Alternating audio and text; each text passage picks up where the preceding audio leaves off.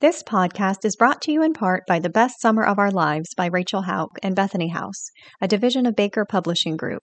The Best Summer of Our Lives is available now wherever books and ebooks are sold.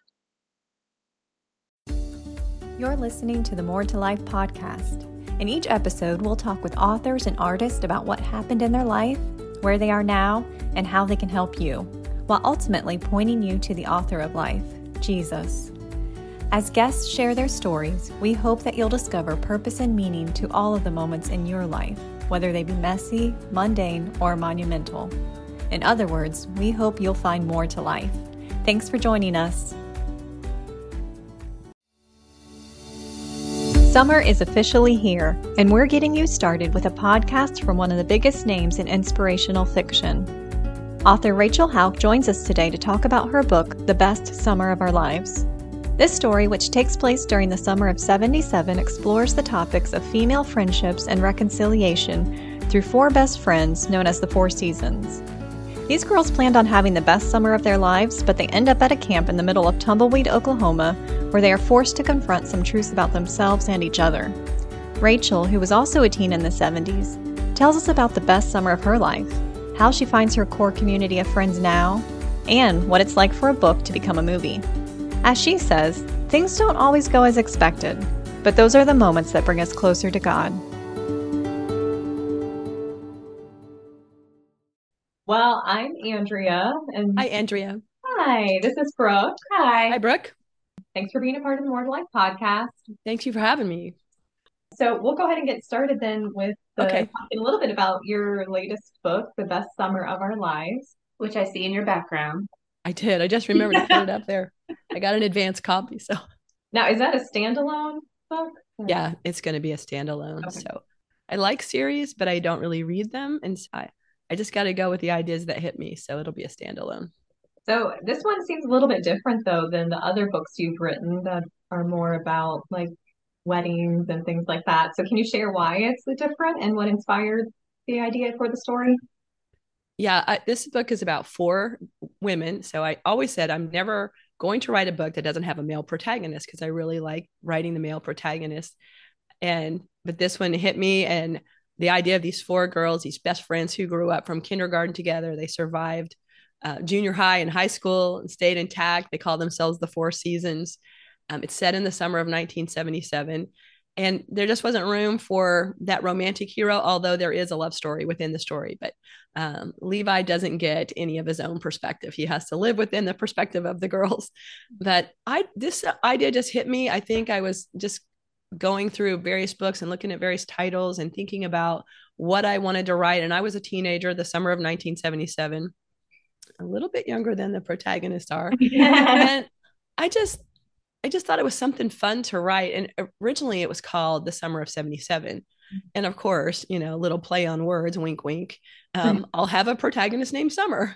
So this will be about her story. And then I just took a little break. I had done a couple of independent royal books, and I was taking a little bit of break, and I was walking in the evenings and praying a lot and just hanging out with the Lord. And I started thinking about, well, what's this story? What's the story? And I kind of, to myself, joked, well, I could have a character named Autumn and Spring and Winter.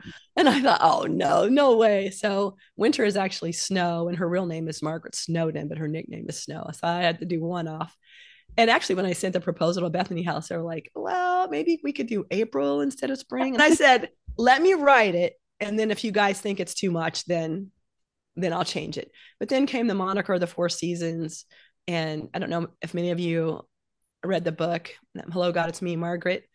They were like four girls, and they had a name for themselves. And so that book was super popular when I was young and a teenager. And so Hello, God, It's Me, Margaret, which I just saw the other day is going to be a movie coming this spring.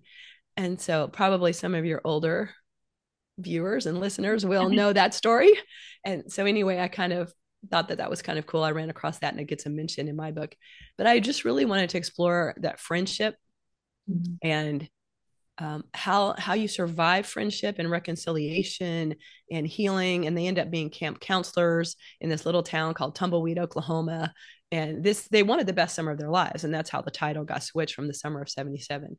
They're between high school and college. So they're like we're going to have the best summer of our lives. And there's some other elements in the story that motivate that for them. So you have to read the book to find out. So, they get a little full of themselves and they pull a big prank, and they live in Tallahassee at the time. And their friends, they go and they get all this concentrated car wash soap from a friend of theirs father's who runs a car wash, and they dump it into the Florida State pool. And they think they're going to have this big bubble bath. Of course, they're not in their right mind. They've been partying a little bit too much, and they get caught. And so one of the fathers, Spring's father, has a little bit of pull. He got him a private hearing with the judge. Summer's mother needed camp counselors for this camp. She was going to reboot out in Oklahoma. And she said, Judge, I need 4 counselors. He said, done. So the story opens with them, not the best summer of their lives, but on a Greyhound bus to Tumbleweed, Oklahoma. And I picked Tumbleweed because it's what I wanted you to have in your mind. Tumbleweed, Oklahoma. It is on the side of a lake, but it's in the middle of nowhere. And it just, they go out with secrets. And the pressure of the summer is going to cause those secrets to come to the surface. And then, kind of as a backdrop, I don't know if you guys have heard of the Camp Scott Girl Scout murders. Actually, there have been 2 documentaries just this spring on it, and I had never heard of it before. Hulu did a documentary on it with Kristen Chenoweth because she was supposed to go to that camp that summer that the girls were murdered. Oh my goodness. And then Fox News Nation has recently done a docuseries on it.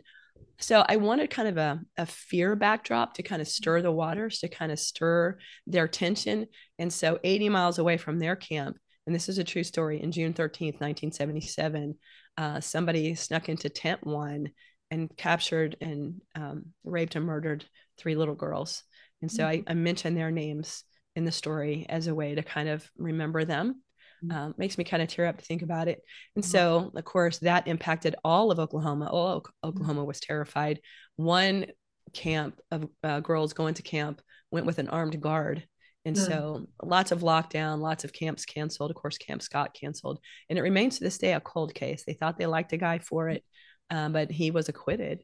And so that is also just a little tiny thread throughout the story, and how actually the fear factor, and all of us have lived through that with COVID, just the various unknowns around us can change the way we live our lives, and often bring things to the surface that we didn't know were there, force us to confront some truths. So that's kind of the backdrop of the story, but it's fun. There's lots of fun stuff, lots of laughter. Yeah, I was like, that's kind of deep. Oh, yeah. Kind of deep, right? Lots of fun, and also there's 1979 storyline, and so we kind of see them 20 years later. What are they doing now? Mm-hmm. So good tears at the end, lots of happiness in the end. So, well, you answered one of my questions, which was why Oklahoma was the setting, but you explained the tumbleweed part of it.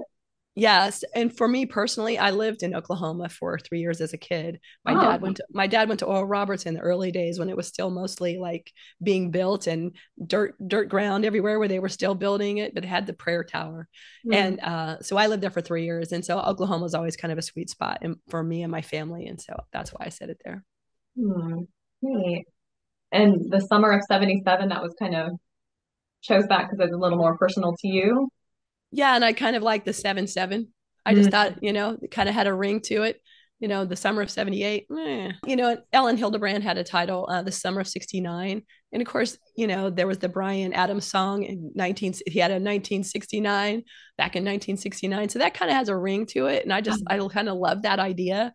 And so we moved from South Florida, like the Homestead area, to Tallahassee that year. So it was a year of change for me as well, going into my junior year of high school. So it just kind of felt like it had a ring to it. And then when I started putting the story together and the girls kept going, we want the best summer of our lives, I said, you know what? I think that is a broader appeal, because everybody kind of wants the best summer of their lives, whether you're 17 now or 77.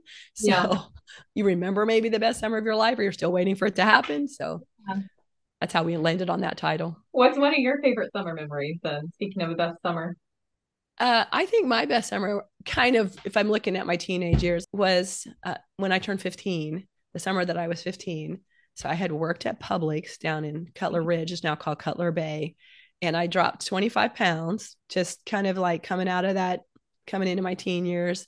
And like all of the stock boys at Publix would flirt with me and wink at me and, walk by, hey, beautiful, leave me little notes. And so it was just kind of this really fun time. I had the mad crush on this guy named Pete Ramirez. And so it was just fun. And my parents were giving me a little bit more liberty. And I had a friend 2 years older who had a car.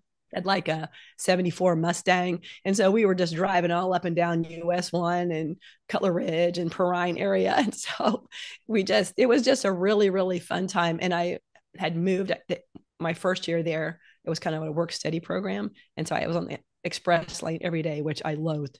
And so I finally was getting to work on a big register at night. And so it was just kind of that coming of age time for me and figuring out who I am as a young woman and, feeling pretty and feeling like I had friends and had some liberty. So yeah, it was really super fun. Lots of diaries on it. Yes, I was just gonna say, it sounds like something I would write in my diary. That would be like the best Yeah. summer for me too. I actually have 3 of them over here that from 77 when we moved, I would look into it because I wanted to know that I had the right voice because I'm 62 now. So you don't want to write an actual 17-year-old voice. These girls are 18 in the book. You don't want to write an 18-year-old expressly, but you want to tap into some of that immaturity. But yet there's maturity at the same time. So I would read my diaries and I'm like, I am stupid and wise within sentences. Yes. I'm like, this is ridiculous. So that's great. I know it's true. I feel like that you have some deep thoughts as a teenager, but then then you just go emotional too. yeah, absolutely. So I see that these 4 girls are really close, and I'm actually leading a young adult Bible study for women called Finding Your People. And because we really think in the Christian community, community, that community needs to be strong, especially to encourage our walk in faith. So do you have your people that you have like a close niche with? Yeah, that's a really great question for us to have. We're a church of about 170. And I've been there for 35 plus years. And my husband's been there that long. He's the senior pastor now. He's the last man standing. And there's a couple of people there that have been there since I've been there. And so they're women that I would go to if I needed that. So there's that kind of community. I feel like a lot of times as you get older too, it's more of a confidence level. I may not need someone in my life every day, but I need someone who I can go to, who I can be honest with, who kick me back into play. We also have Tuesday morning prayer. There's just such a consistency of the same people that you feel like they're your people. And so throughout my relationships really developed throughout people that I'm encountered in prayer meetings or in worship sets, because you kind of feel like you're on the same path and you develop that kind of connection. Of course, then the other side of that is my writing community. So Susie Mae Warren is one of my best friends, and we've been writing partners for over 20 years. She lives down here half the time in Minnesota, half the year. So she's a definite go-to. We don't talk every day anymore because our lives are busy, but if I needed her, I knew she was there. And Beth Vogt is another author. Beth Vogt is another one. And then within that community, we have another little community and we text every day. So that's kind of how I stay connected. Also, when you work at home and you live at home, it's kind of hard to make those water cooler moments. And so you have to work to find those. And so texting and social media is a great place for many authors because that's where we can make some of the connections. But it is important to be connected face to face as well. So, but I mean, you have to be intentional, I guess, either way, whether you're absolutely someone in person or over the distance, not in person. Yeah. Yeah. I also have a third community. I just realized I'm a Weight Watchers faithful, and so we meet every Wednesday morning, and you walk in there and it's like, hey, it's like going to Cheers. Like everybody knows you. Hey, Rachel. Hey, and everybody wants to talk to you. It's a great place actually to be light. It's just a great place to be light and share little God stories in the midst of it. And then there's 2 women that I met there that are my peeps, and they don't go to the meetings, but we stay in touch. We text, and then a couple times a year, we're like, all right, that's it. And we spend a whole afternoon together. One of them has this beautiful pool set up. We'll go and just float in the pool and we'll just laugh, because that's something else that happens when you get older. You just want to laugh. Like things don't seem as silly. So you're like, somebody be silly. I need to laugh. And so we'll get in the pool and we'll just have a great time. So yeah. So that's intentional. Like I lose a day of work to do that. So. Oh, that's fun. I like that. Awesome. Yeah. So do you have any friends from high school that you still keep in touch with? I do not, sadly. I have friends post high school, Kathy Bailey. If you're listening, Kathy Bailey, hello. And I have a friend that I'm a little bit connected with from elementary school, a couple of elementary school friends I'm connected with on Facebook. We connected with each other. So yeah, that's a sad thing for me that I don't have those friends that I've locked in with for all of, my life. And even I have a really good friend who was my roommate before I married Tony. And then we didn't have children and she started having children. And so of course she's going to go where she can have her mommy dates and her play dates and get involved in that community. And then, they moved to a different church. And so we lost connection, but that random text will come through and it's like I talked to her yesterday. And we'll once a year we'll say like, hey, burger, see you downtown, let's go to the burger place.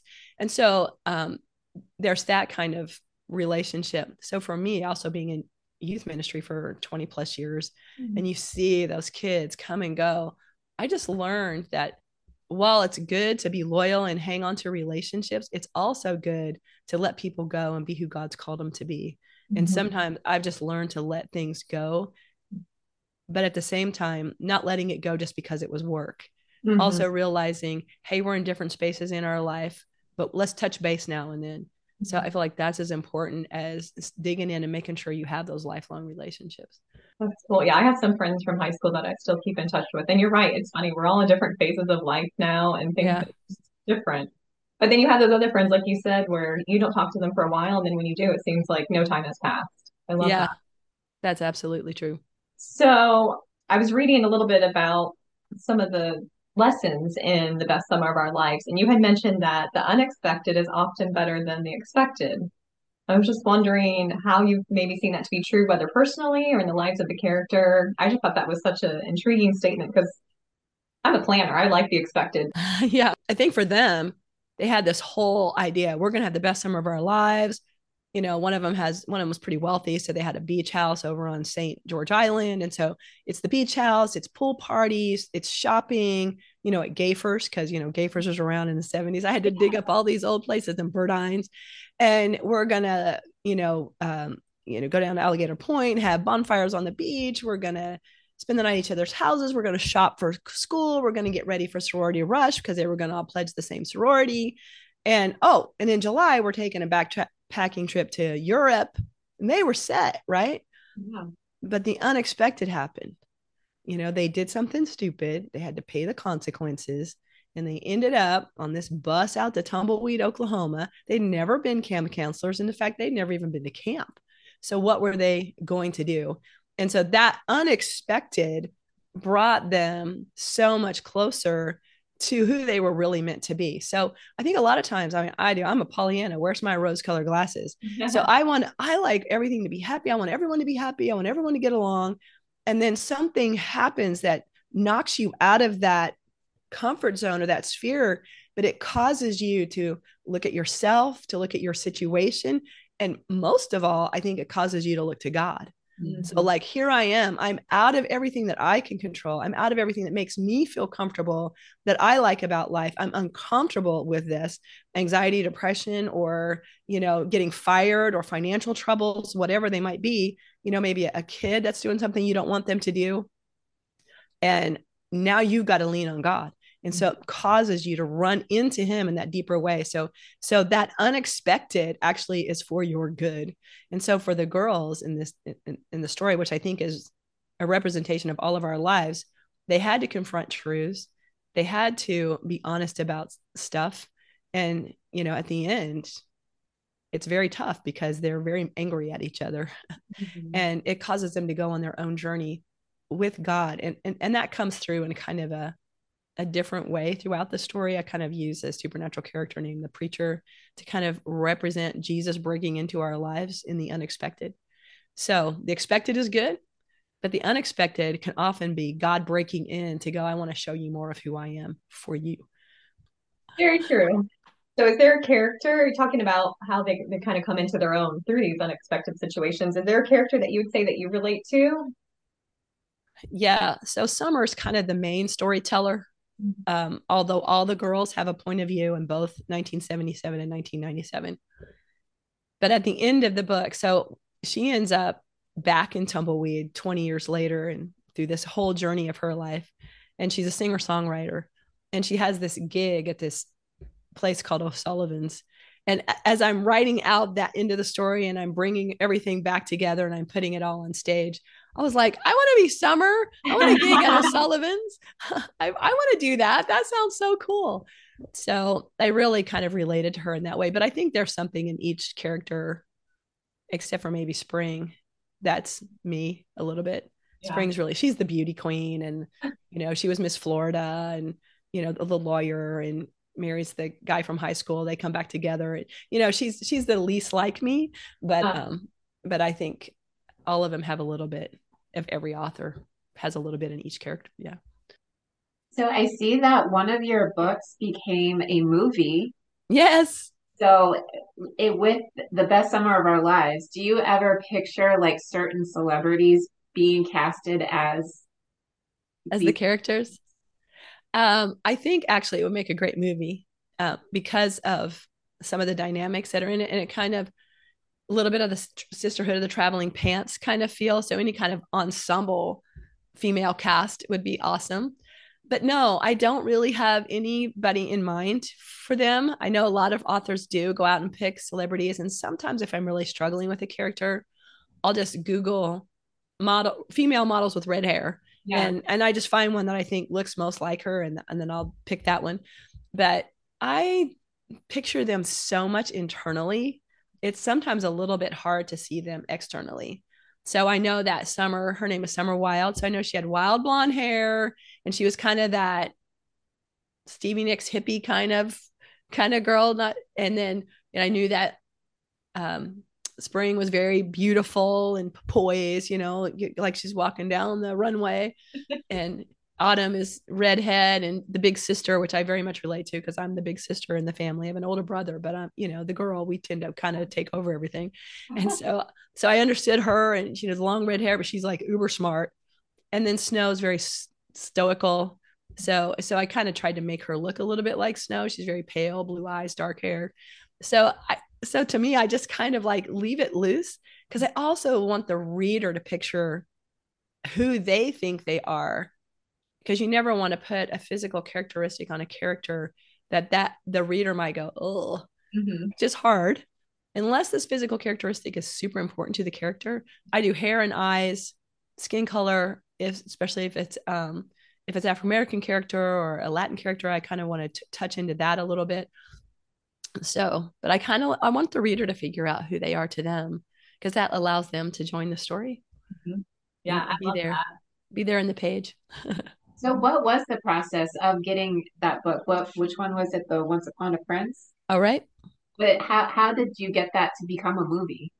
So Thomas Nelson, who is the publisher of Once Upon a Prince, and part of their licensing arm was talking to Hollywood, talking to producers. And so there was a lovely lady named Kat Zappa. Yes, she was Frank Zappa's niece, if you all remember Frank Zappa, the 70s rocker. She would fly out to Hollywood and just knock on doors. I think she had some connections. And so she talked to Mara Dunbar at Engage Entertainment, who did a couple of Denise Hunter's books as well. And they read Once Upon a Prince and said, we got to make this a movie. So I just got the phone call. Actually, I was actually at American Library Association trade show, and Kat came up and she was like, Rachel, I got to tell you something. And so that was like a yay moment.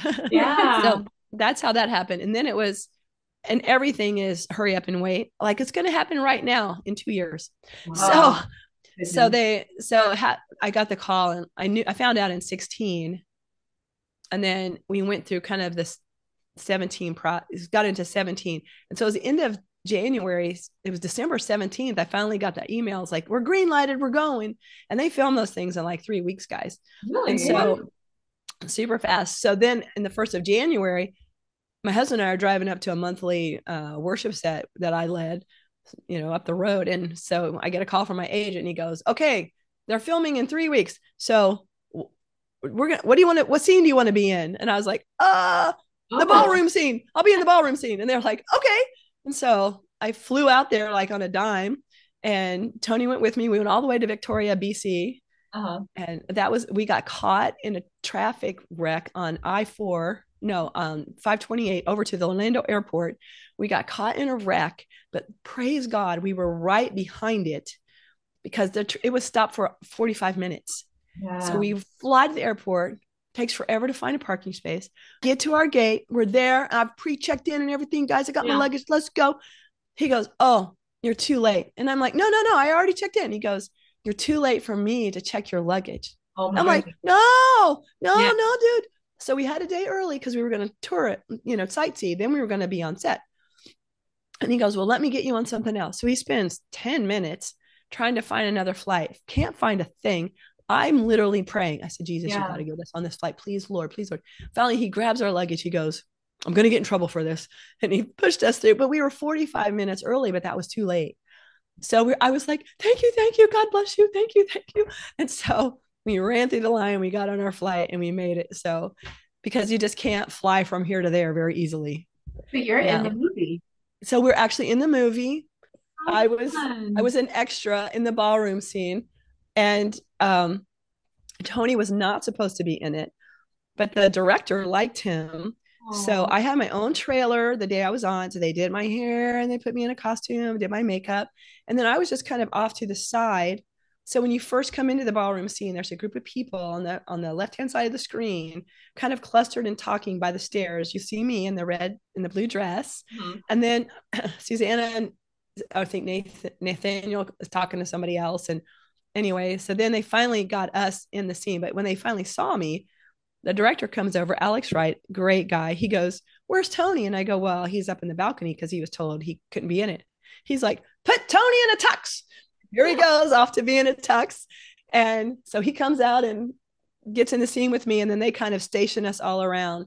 So when there's a scene with Nathaniel's talking to his mom, and they're kind of coming in, and we're over his right shoulder. No, his left shoulder. We're over his left shoulder, kind of looking at the screen. And I'm looking up at Tony and I'm talking to him. Mm-hmm. So that's how you see it. And then there's another scene where they're dancing and everybody's kind of standing around him. Mm-hmm. And it's going like this. And you can see us there in that setup too. It's like, oh, there we are. There we are. So we're in that too. So what's funny about that also is Tony would wear his reading glasses on his head. So his hair sticks up. So after the scene's over and I look up and I'm like, oh man, I hope they don't get your hair, because it's kind of like, whoo. And so then the makeup people come through and they'll say touches. So they'll touch up, of course, the stars. And I'm kind of a jokester. And I was like, touches. We would laugh, And so one of them comes walking by and she looks up at Tony and she stops and she walks back and she goes, "How do we let you out here with that hair?" I said, I know, right? So it was a pretty funny moment. But we had a great time. It was super fun to be on set. And I had just written the love letter. I was just in the final, like you read the galleys and that's it. Like you can make little typo corrections, but that's it. You're done. And part of that book was a movie. So they were on a movie set. And so I thought, oh, I learned a few things. I got most of it right, but they really do say light, camera, speed, which you don't need that anymore, but they still say it. Action, silent, everybody quiet. They do all of that you see in the old movies. We don't need speed for film anymore, but they still say that. And so I wrote my editor. I said, "Can I add one line?" So that was super fun. It did really well. It was like the #1 spring fling movie of that year. And then every year they do kind of a countdown. And for the 2 years after that, it was in the top 5. And I haven't kept track of it since then, but yeah, it was super, super fun. And other books get optioned, but again, I had 3 optioned right about the time of COVID. And so I think all those options expired and probably the companies moved on. So, the movie companies took a pretty big hit during COVID. So we'll see. We're still hoping The Wedding Dress gets picked up someday. Yeah. I can't make it happen. Come to life. Yeah. So that was very emotional. And I actually texted Denise Hunter and I said, "Girl, you didn't tell me. I'm sitting here in this office writing this book by myself. It was the book after The Wedding Dress, which we all knew was going to be a success." And I'm thinking, and now I'm writing a Prince story. That's so different. Is it going to be any good? Are people going to like it? And you're by yourself. Like I said, you're making this stuff up in your head. You're pulling everywhere. And then here's people taking your story and bringing it to life and then adding music to it. It was super emotional. I was like, wow, I can't believe this. So that was a really special time. Well, is there anything else that you want listeners to know about the best summer of our lives? I think you'll enjoy it. Yeah. I really do. I think it's a great story. I think that you'll really enjoy it.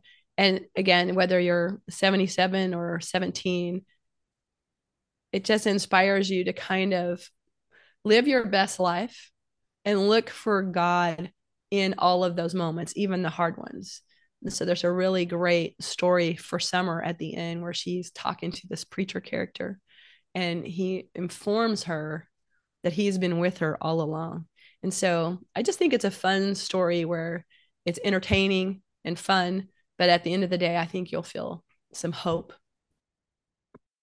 If you would like a copy of Rachel Hauck's The Best Summer of Our Lives, simply click on the link in the notes section of this podcast or stop by your local Christian bookstore today.